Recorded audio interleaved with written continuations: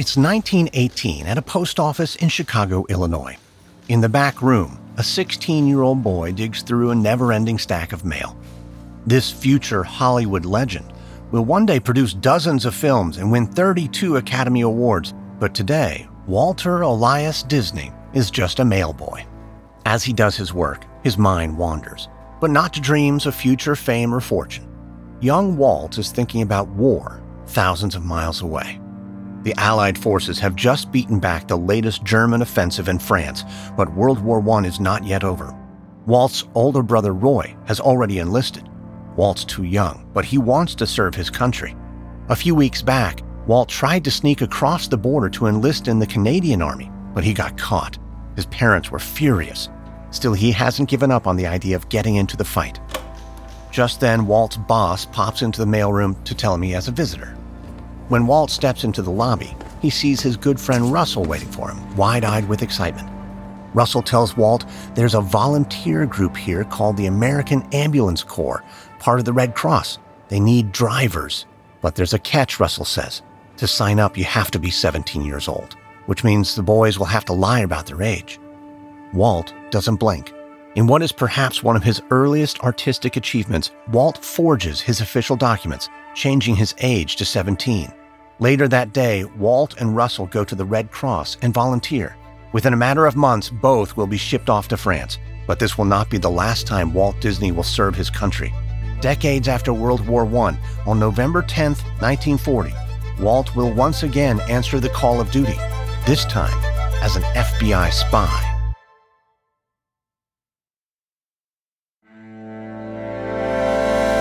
From Noiser and Airship, I'm Lindsey Graham, and this is History Daily.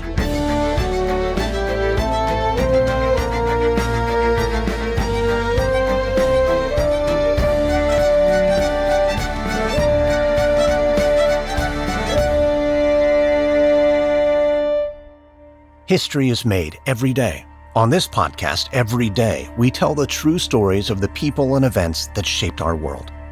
Today is November 10th, Walt Disney the Spy. It's mid-November 1918, 22 years before Walt becomes an informant for the government. Walt lays in bed at the Ambulance Corps barracks in South Beach, Connecticut. The rest of the corpsmen are fast asleep, but Walt can't stop tossing and turning. Lately, his life has been chaotic. Not long after Walt volunteered, he fell ill. The 1918 influenza pandemic, or the Spanish flu as it's commonly known, hit Chicago hard. Thousands of Chicagoans have contracted the flu. Hundreds have died. Walt was so sick with fever and delirium that his supervisors sent him home. After his mother nursed him back to health, Walt returned to the Ambulance Corps only to learn that his friend Russell and the rest of his unit had already been shipped overseas.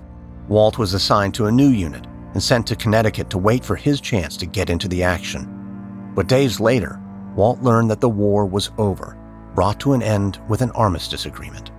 Now, the best Walt can hope for is to be sent overseas as a glorified chauffeur. As he lays in bed, Walt is despondent.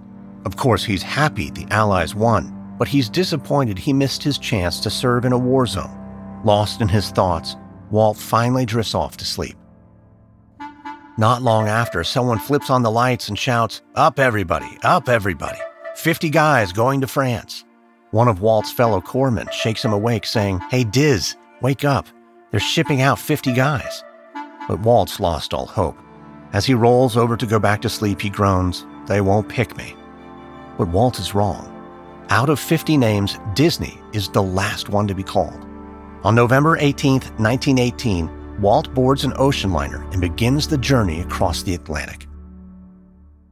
Walt will spend 1 year in France. While there, he will tend to the sick and give tours to important officials. In his spare time, he'll draw cartoons and sell them to his co-workers. Some of his drawings, especially the patriotic ones, will be published in the Army newspaper Stars and Stripes. Walt will never get his chance to serve in a war zone, but his patriotism and his eagerness to do his duty will eventually catch the eye of a very important government official, J. Edgar Hoover. In November 1918, the same month that Walt is sent off to France, Hoover gets a job in the Justice Department as the assistant to the Attorney General. One of Hoover's earliest assignments is helping to prosecute anti-war radicals.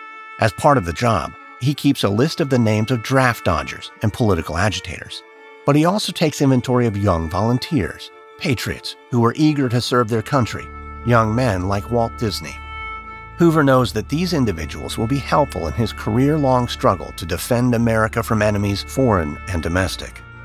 In the aftermath of World War I, America is in the midst of its first Red Scare. Many Americans, including J. Edgar Hoover, see communism as the next great threat to the American way of life.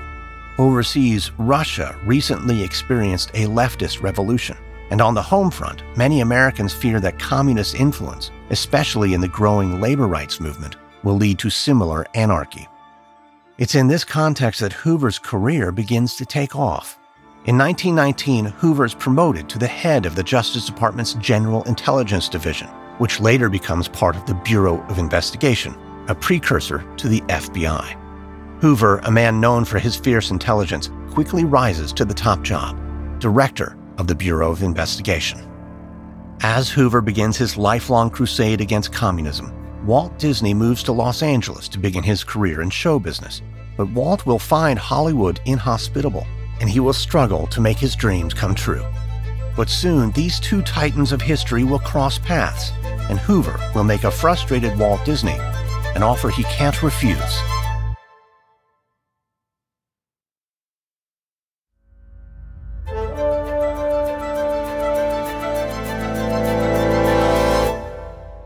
It's February 1928 in a room at the Astor Hotel in New York, 12 years before Walt begins working as a spy for the FBI. Again, Walt lays in bed, his eyes wide open and his thoughts racing. Walt has come to New York to meet with one of his financiers, a producer named Charles Mintz. Last year, Mintz paid Walt to create a new cartoon series starring Walt's latest creation, Oswald the Lucky Rabbit. This series, recently distributed by Universal Pictures, is a hit, and for Walt's studio, it's a much-needed win after years of near misses and outright failures. Walt should be celebrating, but he can't stop thinking about how horribly the meeting went. At the start of their collaboration, Mintz agreed to pay Walt an advance of $2,225 per cartoon. But at the meeting, Mintz told Walt that deal was off.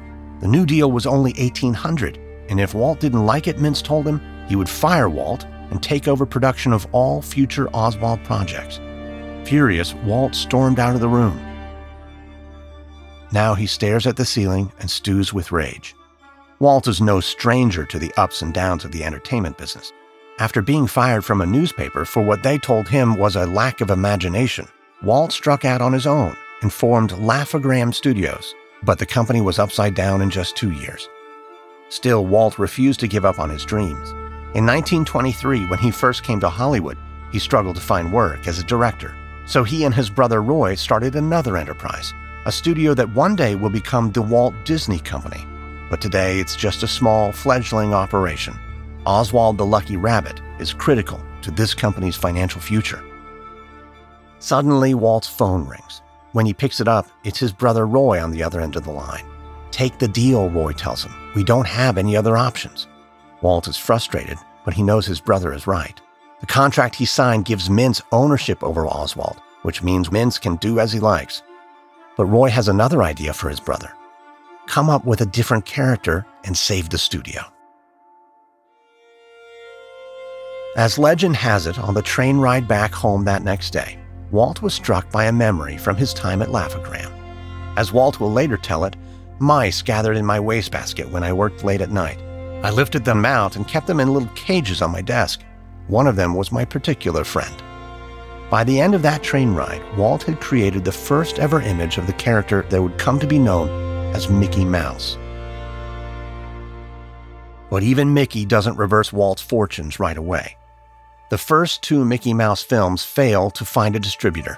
Mickey eventually catches on in 1928 with the hit film Steamboat Willie.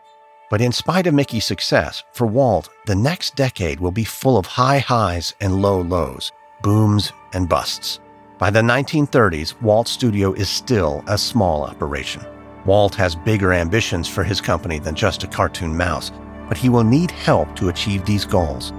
He'll find it in the most unlikely of places. It's impossible to know for certain, but it's conceivable that J. Edgar Hoover first heard the name Walt Disney back in November of 1918, when he began to familiarize himself with American patriots eager to enlist in the Army. But there's no question that Hoover knew Walt's name by 1936. In July of that year, Hoover sends Walt a letter that reads in part, "I am indeed pleased that we can be of service to you." Hoover knows the Bureau can help Walt achieve his goals in Hollywood, and he also knows Walt is just the sort of man who would be eager to help the Bureau stop the spread of communism. By 1936, Hoover is deeply worried by the rise of labor unions in Hollywood, and he wants Walt to be the Bureau's eyes and ears on the ground. Hoover is confident that Walt will say yes to his proposal, because in addition to helping Walt with his career, Hoover can also help Walt unlock the truth about a Disney family secret, one that's been plaguing Walt for over 20 years.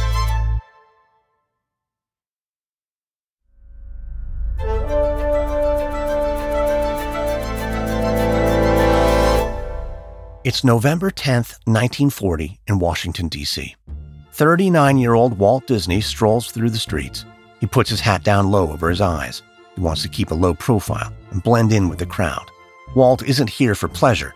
He's here to meet with Special Agent E.E. Conroy and finalize a deal with the FBI. For Walt, the offer is too good to pass up. If he agrees to inform on his colleagues and report back any and all communist activities he encounters in Hollywood, the Bureau will do more than help his studio thrive. They'll help him answer a question that's been gnawing at him for decades. Before Walt volunteered for the Ambulance Corps during World War I, he tried to enlist in the United States Army, so he set out to secure a copy of his birth certificate, which his parents didn't have. But when Walt went to the Chicago Records Office, he was surprised to learn that his birth certificate didn't exist. This left Walt wondering if his father and mother, Elias and Flora Disney, were his real parents. Walt and his father Elias always had an estranged relationship. Elias was a hard man, short-tempered, and often violent. Walt always wondered if Elias was cruel to him because he wasn't his biological son. And as years went on, Walt's curiosity turned into an obsession. Decades later, the Bureau makes Walt a compelling offer. If Walt agrees to act as an informant, the FBI will help Walt uncover the truth about his past. Walt agrees. On November 10, 1940, the Washington Post published a story with the headline, "Walt Disney Strolls Unrecognized in Washington." When the reporter, who did recognize him, asked Walt why he was in town, Walt responded, "Just to see the sights." But the truth is, his trip to Washington marks the beginning of a 26-year relationship between Walt and the FBI. As an informant, Walt is tasked with reporting on the activities of suspected communists in Hollywood. And in the years that follow, Disney speaks out against unions and strikes, and he even testifies before the House Committee on Un-American Activities and names names. Walt is eventually promoted from informant to special agent. But the FBI will never find out the truth about Walt's parents. According to some reports, in his later years, Walt will come to believe he's the illegitimate child of a Spanish doctor and his mistress, but there's no concrete evidence. Still, over the years, Walt receives plenty in return for his services to the government. Hoover lets Walt film at FBI headquarters. He even helps Walt acquire permits to build Disneyland in Los Angeles. But the full scope of the relationship will never be known.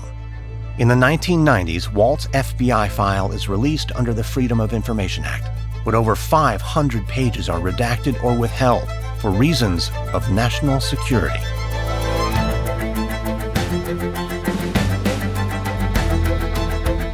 Next on History Daily, November 11th, 1918. An armistice agreement brings an end to World War I, but on the field, the battle continues. From Noiser and Airship, this is History Daily, hosted, edited, and executive produced by me, Lindsey Graham. Audio editing and sound design by Misha Stanton. Music by Lindsey Graham. This episode is written and researched by Nikki McKay. Executive producers are Stephen Walters for Airship and Pascal Hughes for Noiser.